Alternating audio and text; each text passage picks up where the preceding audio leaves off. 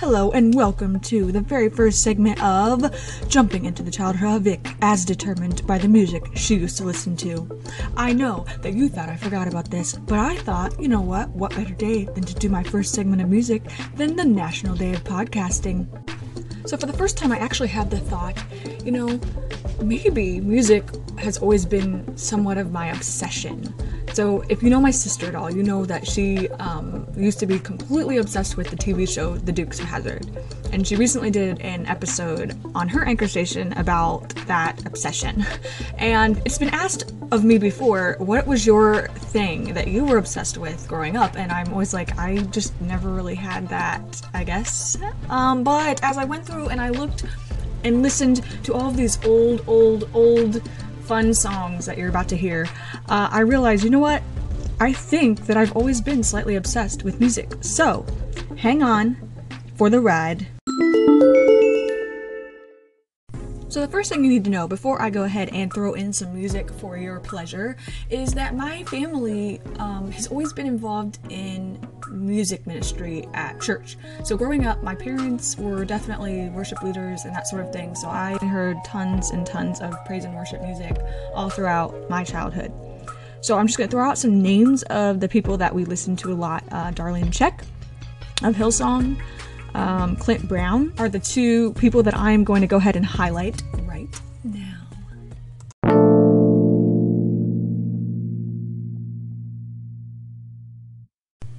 So that was just two songs from those musicians and singers that I listened to growing up, and I could have put so many more, but I just thought I would start off with that, and then we're going to move on to a different category right now. So this next part, I'm going to talk about a little bit of what Susan and I used to listen to over and over again, and that would be the artist Carmen.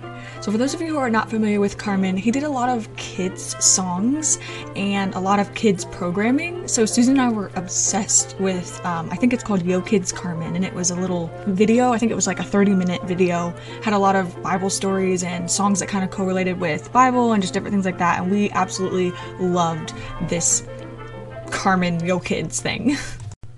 So I went ahead and threw in some other Carmen songs because we didn't just listen to his kids stuff, we also liked to listen to his CDs when they came out. And actually we went to see him live in concert one time when we were really young, and the Courtroom song, which I think was the second song that I played after, or the first song I played after the kids song, he was on the stage and there was like a devil too, and it pretty much terrified Susan and I, and that's really all I remember about that entire show.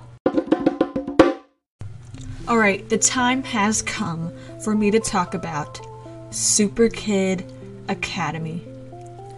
Talk about being obsessed with something. Susan and I watched Super Kids like it was the best thing in the world. So if you don't know what Super Kids is, it is a kid ministry that was birthed through the daughter of Kenneth Copeland and Gloria Copeland. And it was basically what it says. It's a Super Kid Academy. So these people were not just super, they were super in the word.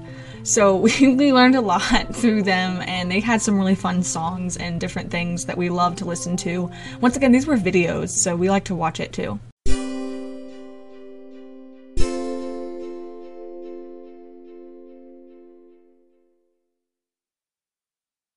So I couldn't find any Super Kid songs on Spotify, which is probably to be expected. So I went ahead and jumped in with my next little segment of Donut Man. If you don't know who the Donut Man is, I don't even know what to tell you. I mean, he's a man and he's a donut, or something like that.